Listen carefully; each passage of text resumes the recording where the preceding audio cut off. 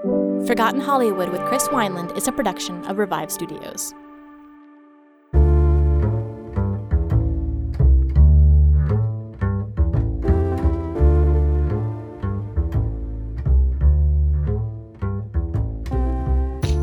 Between 1976 and 1992, Christian comedian Mike Warnke had released 15 different albums, 4 books, and a VHS tape. Warnke's ministry was booming, and his ministry had brought in over $12 million. He was without a doubt the number one Christian comedian of all time and captivated millions of people with his story that were based off of his life and in the occult. The only problem, of course, is that all of those stories were a lie. I'm Chris Wineland, and this is the podcast that combines Hollywood stories you might know with Christian stories you don't know. This is Forgotten Hollywood.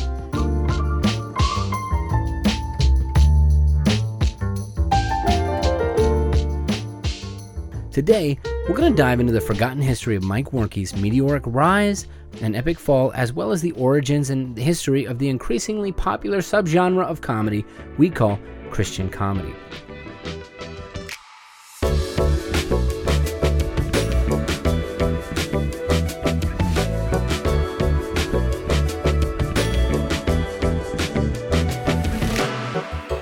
And before I dive in, I'd love to do a pop quiz, so let's see if you can guess this question correctly. Which Christian has shattered records by becoming the most selling comedian of their genre? Is it Tim Hawkins, Shonda Pierce, John Crist, or Anita Renfro? We'll get to this answer later on in the episode, but first, I'd love to tell you a little bit about my origin with Christian stand-up comedy. Now, before I toured as a Christian comedian myself and was blessed to perform at packed festivals and churches, which has been an honor. In fact, before I even began my career in stand-up comedy as a whole, I had never heard of Christian comedians. I didn't know that it was a thing at all. Not until I sat under the bleachers of an after show at a Christian festival in Ohio that my mom had brought me to see this man who would quickly become one of my favorite comedians of all time, Bob Smiley. Here's a quick snippet of his fast-paced style as seen on Dry Bar Comedy. And so, in fact, one time my parents took us into a bigger town to the... see, I wasn't going to tell this story, and it just popped in my brain. The Kiddie Casino. The place where kids gamble. Chuck E. Cheese, yes.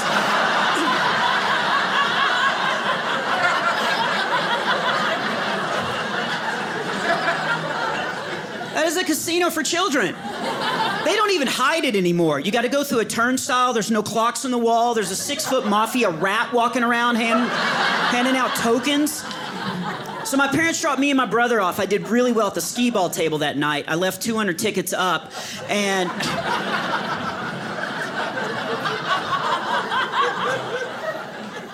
Well, now we know who gambles. And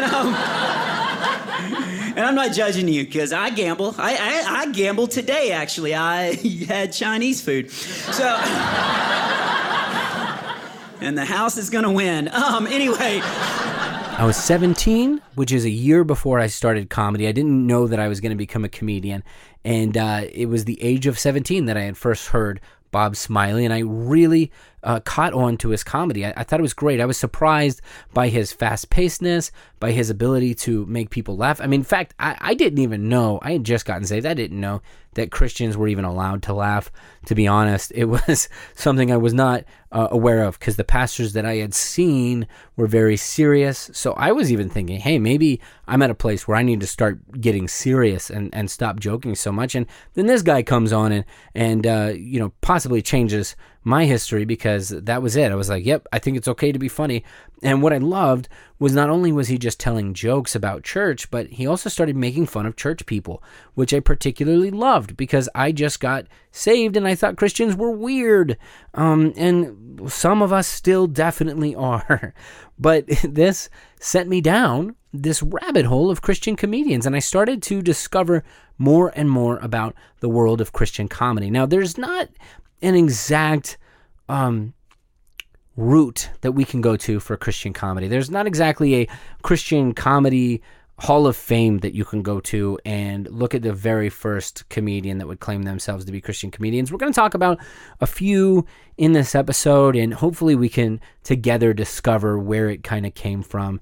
There has, however, been a lot of history in, as I had spoken in the last episode, of vaudeville acts, that there is a little bit of clean comedy and did seem to have some connections, give or take, with a little bit of Christianity. But it really wasn't until the 80s that anybody began to coin the phrase Christian comedian. So it's not like there's a huge history going on, but there's definitely a huge future for this subgenre as it has become extremely popular.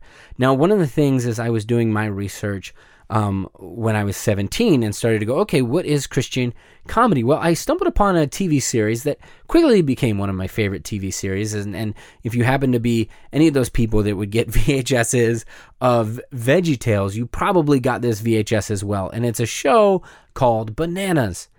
Bananas Comedy was a family-friendly comedy show that began airing in 2004, and it showcased clean and Christian comedians from all over the country. It also starred emerging comedians who had become really, really big names in the Christian industry, such as Jeff Allen, Taylor Mason, and the musically inclined Bob Stromberg. The show did a great job of helping to launch the careers of comics who had become extremely well-known in this industry, but it really wasn't until the creation of YouTube that Christian comedy would become viral again for the first time since the 1980s. One of the things I liked about that show is that it started to show different styles from the very beginning of these Christian comics that had very different styles of comedy. One in particular that I feel is worth mentioning. If you haven't listened, you should listen to this comic. Just get to know, because it's such a different style, is Brad Stein. He is an angry Christian comic in a way. He gets up on stage and he just talks about how everything is not the way it used to be, and we're getting away from the Bible and all this stuff, and it's really, really enticing. Like, you sit there and you cannot stop watching. And around the same time that I had discovered these Christian comics, I went over to a friend's house, and this friend just popped in this DVD of Brad Stein, and I sat there again, and I was like, man, I am exploring and I'm discovering all of these new different genres within the genre, and it's really unique. And so if you get a chance to listen to any of these, in fact, if you follow me on my Spotify account, I will have a playlist of Christian comedians that are very different, very unique, and you can go ahead and discover that. But it really wasn't until the creation of YouTube that other people got to know about Christian comedy. It was such a small niche of people that was really getting into it until YouTube came, and then it just went viral. And this viral Christian comedy really started with a man by the name of Tim Hawkins. Chick-fil-A, I could eat there 7 times a day, where the people laugh and children play. Oh, I'm in love with Chick-fil-A. If you are a homeschooled kid, you know who he is. In 2009, Tim Hawkins uploaded his Chick-fil-A song, which resulted in instant YouTube fame. He made himself so famous just by doing a song about Chick-fil-A. And to be honest, if you've noticed, now any comedian gets famous by doing a Chick-fil-A song. I've joked and said, what I really need to do to push myself to the next level is just make a song about Chick-fil-A. But I refuse to do it, and I'm not doing it. At least not now. We'll see. Maybe in a little bit.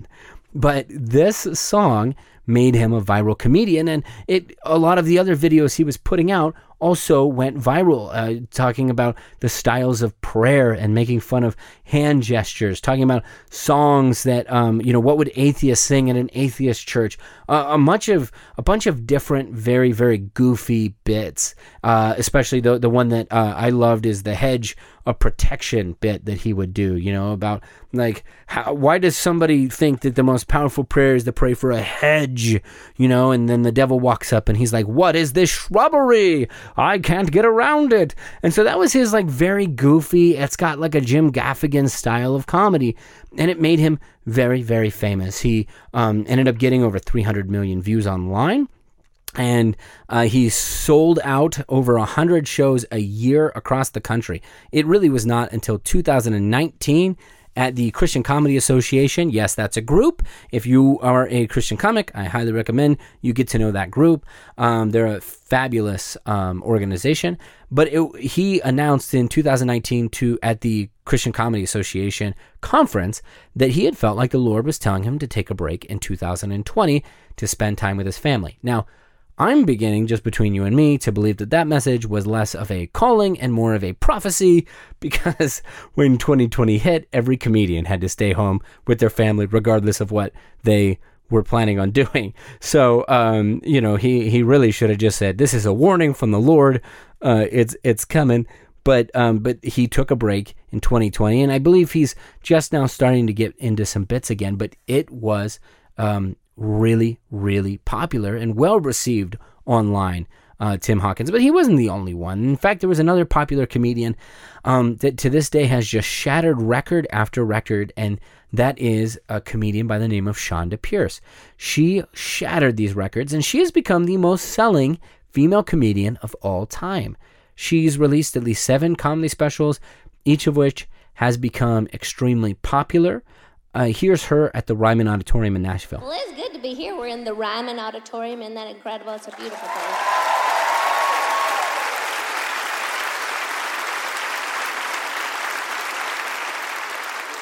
I love it because, it used to be a church. Isn't that precious? Y'all are sitting like in church pews. Those of y'all are uncomfortable.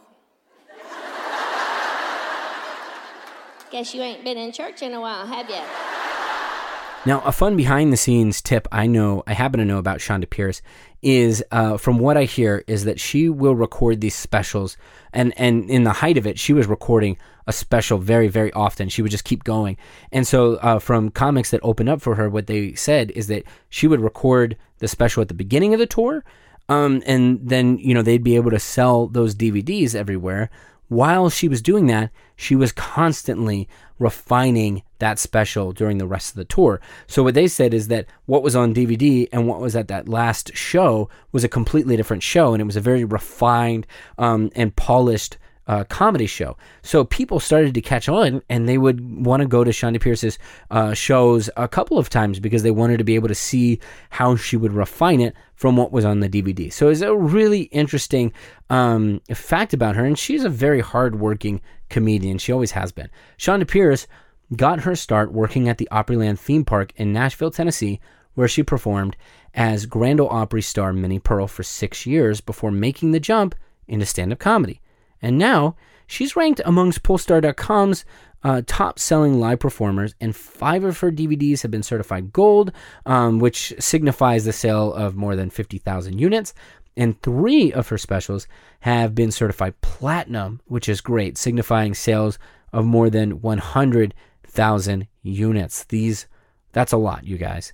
And so these rock star comedians have helped pave the way for younger comics like John Crist and Jaron Myers, and let's put myself in for fun, have been able to really get a following going because these guys have really paved the way. And so you read these, you see these young comics now coming out, and some of them are really getting on the trends of certain things that the older comics talked about, such as Chick-fil-A or The Way You Can Pray or youth group games or various church memes, whatever it is.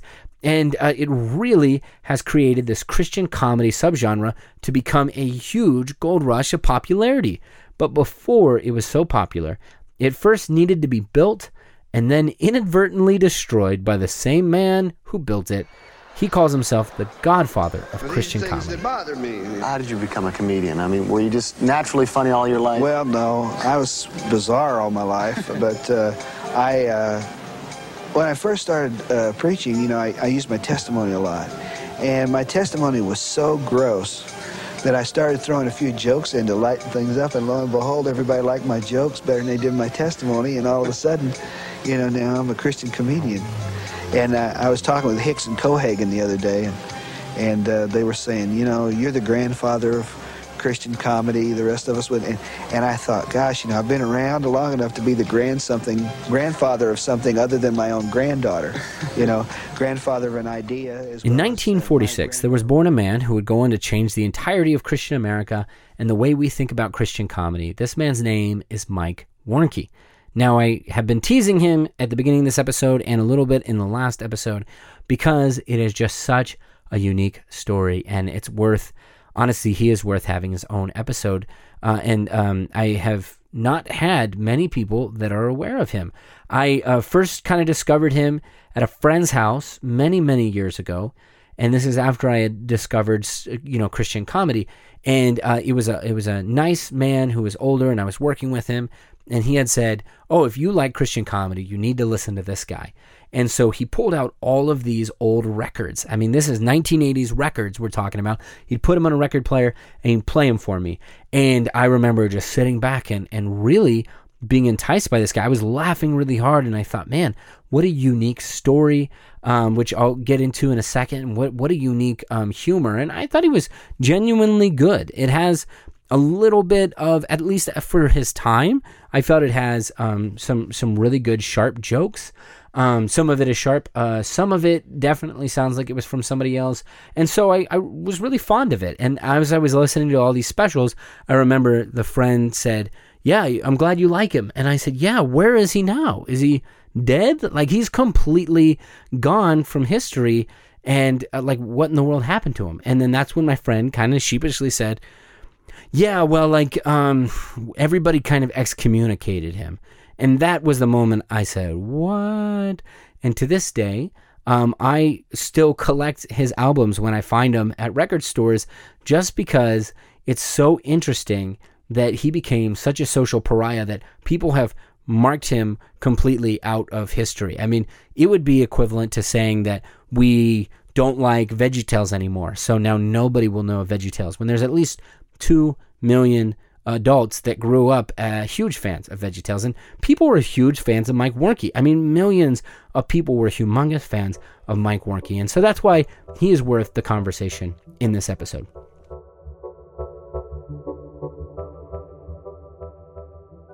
If you love comedy just as much as I do, you probably get frustrated trying to find clean, family-friendly comedy that won't make you nervous to blast in your living room. That's why I'm a huge fan of Dry Bar Comedy Plus. It's the #1 clean comedy channel in the world with over 100 million listeners. The channel has over 400 hilarious comedy specials, including my comedy special, I'm Terrified, which has been made exclusively for Dry Bar Comedy. Use code Chris Wineland to get a free month of Dry Bar Comedy Plus and watch my special along with many others. That's drybarcomedy.com and use promo code Chris Wineland.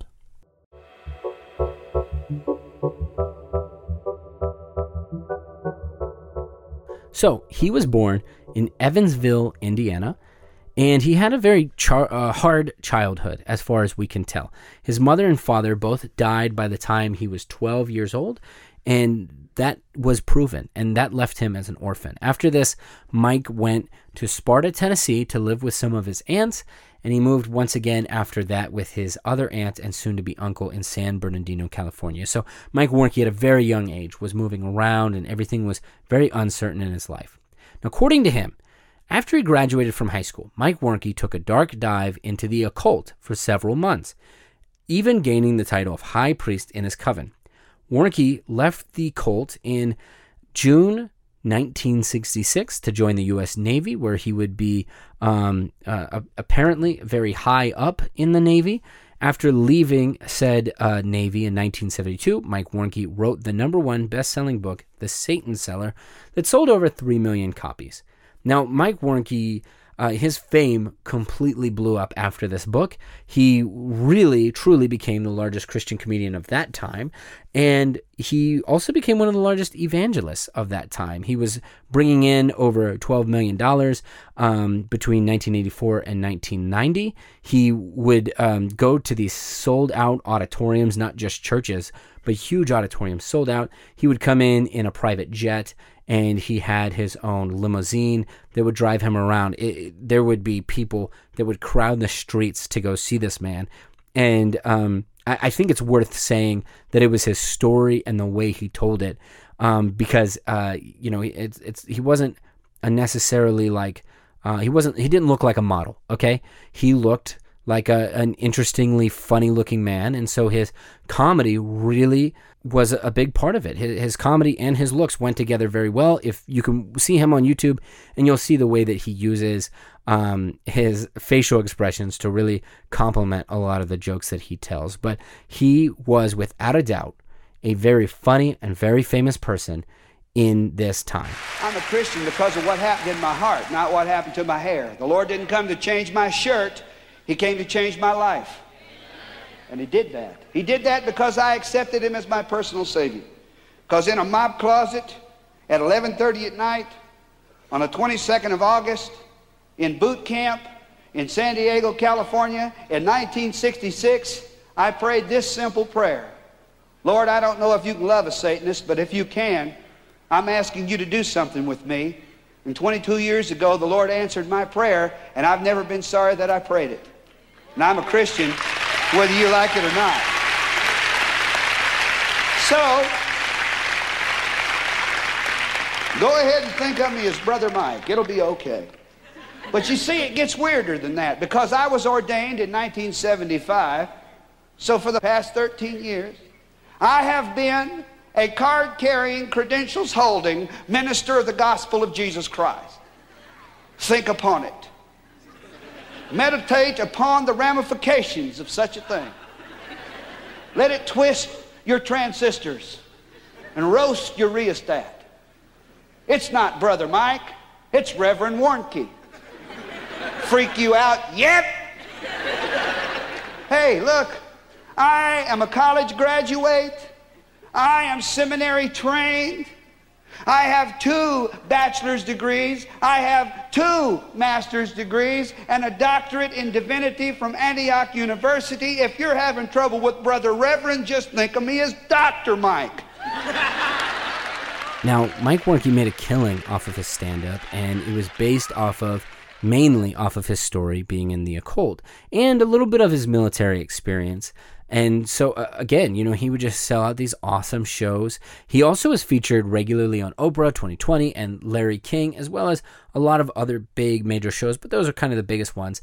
And his goal in getting on these shows was to speak about the occult in a nation at the time that was ravaged with fear about the occult. If you do any research, what you would know is that around the 70s and 80s, people were told these stories about these demon worshippers and witches and Wiccans, and everybody was so scared. People would go and paint symbols on walls, and so parents would say, where are my kids? What is going on? Because the television would constantly pump this information and say, are your kids a part of the occult without you knowing? And what would happen is a lot of TV shows started to look around and say, well, who do we know? Do we have any proof? Who do we know that was in the occult? And many, many people would come out that became very popular. Warnke was one of them, and said, yes, I was in the occult. I can tell you the firsthand information. And this is what really started to kind of feed this fear a little bit more. And just so much so that the U.S. government actually started an organization or a department in the FBI that was focused on the occult and getting these people that were child sacrificing and all this stuff. And so, I don't know too much about this subject as a whole.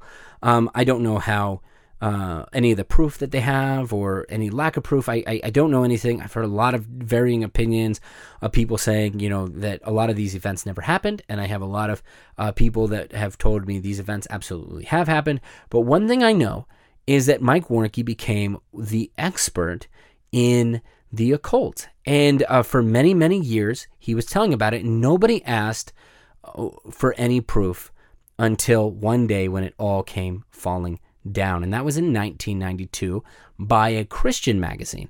And I think that's important to know, because I think it made the non-Christian people have a little bit more validity to it, to know, okay, it was a Christian magazine. And I also think it's important for you and me to hear this, to know that this magazine, called Cornerstone Magazine, wasn't just picking up an article for attention. They had been studying the people that were talking about the occult for some time now, and they had actually just blown up somebody's fake story previously before Mike Warnke. And so they were doing research to the other people and finding out that other stories were absolutely fake, and none of them were true at all. And it kind of led them to Mike Warnke. Then they started to do about 9 months to a year of deep studying, and they interviewed his friends and his family members, and they started to find some rather shocking information about Mike Warnke. And the biggest one, of course, is that he did not seem to have actually been in an occult at all. Now, one of the other things that had happened when the magazine went around and asked stories to his friends is that his friends in high school had said, yeah, pretty much nothing of what he said was true. And they would say, well, then why did you allow it to be said? And they said, well, he's a comic. Like, we're just kind of letting him talk. We didn't think any of it would be a big deal. But, a few of the things that he would write in his big book, The Satan Seller, most of it turned out to not be true. He said in the book that he was a big bad boy in high school, and everybody said actually he kind of kept to himself, and if you had to put him in one direction or the other, everybody said he probably, you would say, was more bullied than he was a bully. He also says in that story, Mike Warnke also says in his book that he had put a curse when he was at the height of being a warlock, that he had put a curse on a building, and the building had caught on fire, but when the magazine, and the building had caught on fire and then ceased to exist, that it was just empty, is what the book said, that it never existed before. And so when the magazine went to go do research, they had found out that the building was alive and well, and it was just it wasn't that same restaurant that he said, it just got bought out by somebody else. He had a best friend that Mike Warnke actually he asked his best friend to sign before the book went out, just to agree that all this information was right, and the friend didn't sign it. He said, no, like, none of this is true. And so this magazine was really the only one that just started asking questions. And that's when they started to find all of the holes in this man's story. And when it came out, they started to reveal all of the stories. And I'll give you a couple other examples, because a few of these are exactly what kind of gave it away for me, because I started to do my own research, and I thought, well, what is true and what is not. And one of the major flaws in his story that really did it for me was that his time in the occult, as just being in the cult in general, was only in the span of 9 months, according to his stories, which means that he was recruited in, and he went up the ranks and then became the head of it all in 9 months. And too many of the stories that he tells just doesn't make sense that it all happened in only 9 months. It's just kind of way too much, including apparently he did a road trip across the country, and he joined a peace march that historically didn't happen at that time. It actually happened 2 years before he claims that he was a part of this peace march. But, it really goes to say that we live in a different society now, because back then, if somebody could write a book like this, it would take this long. It took years, decades, for anybody to figure out that there were flaws in what he was saying, because it's not like they had Google or anything, right? You had to say, oh, he was in that march. When was that march? I don't know. I'm sure he was right. Okay, let's keep going. Otherwise, they'd have to go to the library. They'd have to look up information. They'd have to, it was just such a different time.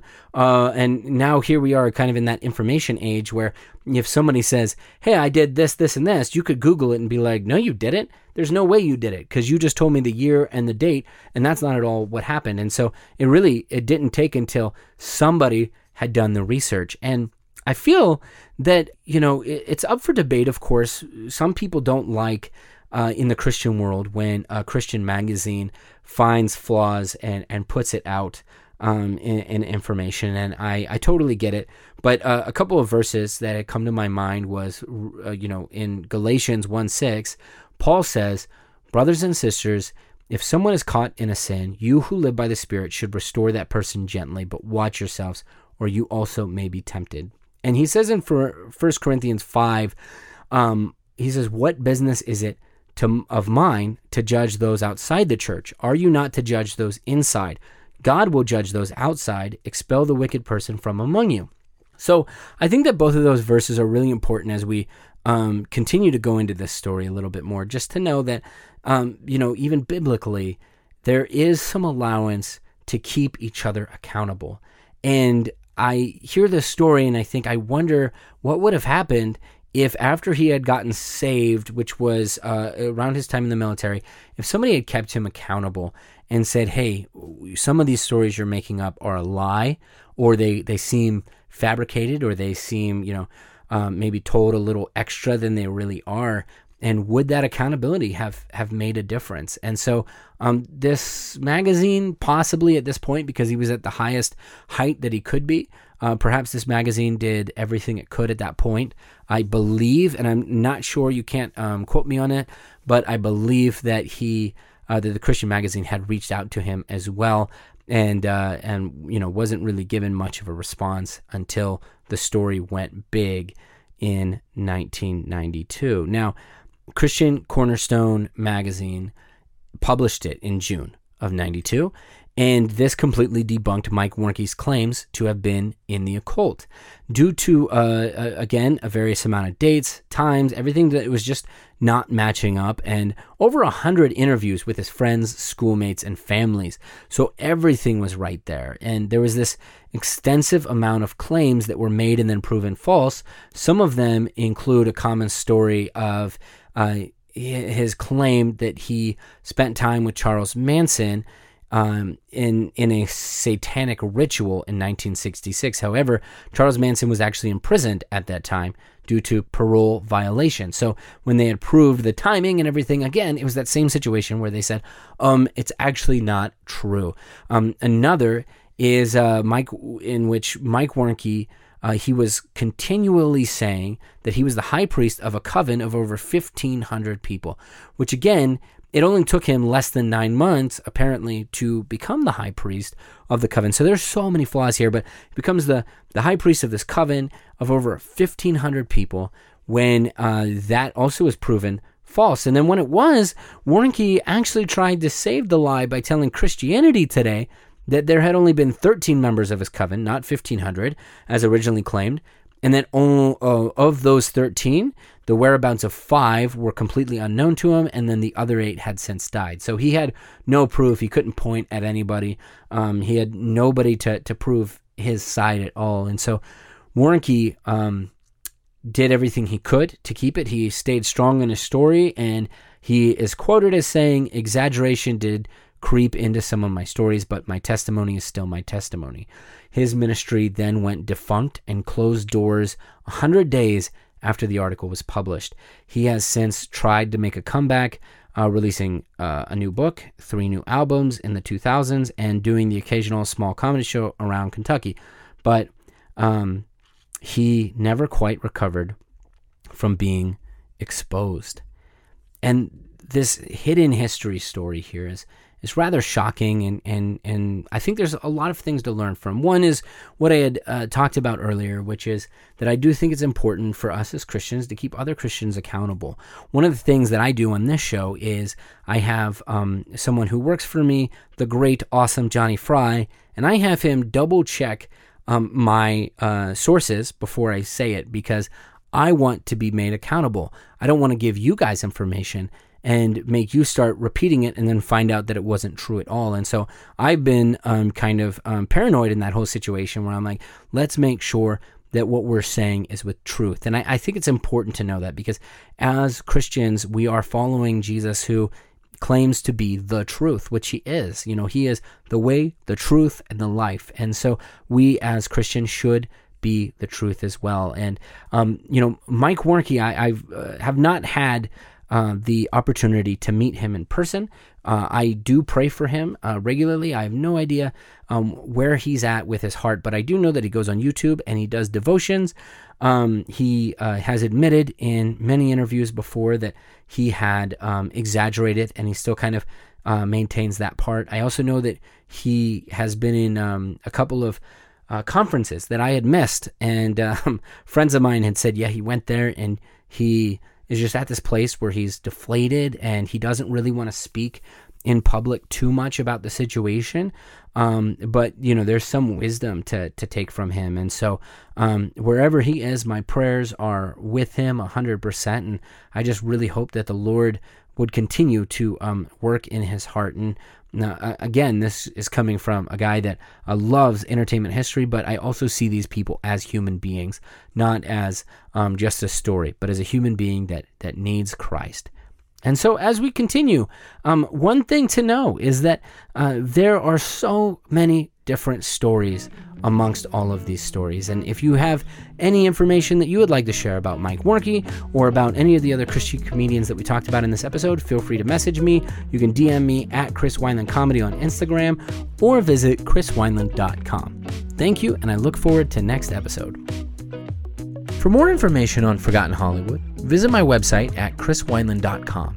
You can also find all of my source material from this episode and other past episodes on my page as well. And be sure to follow me on Instagram at Chris Wineland Comedy. We'll be back next week with another surprising episode of Forgotten Hollywood.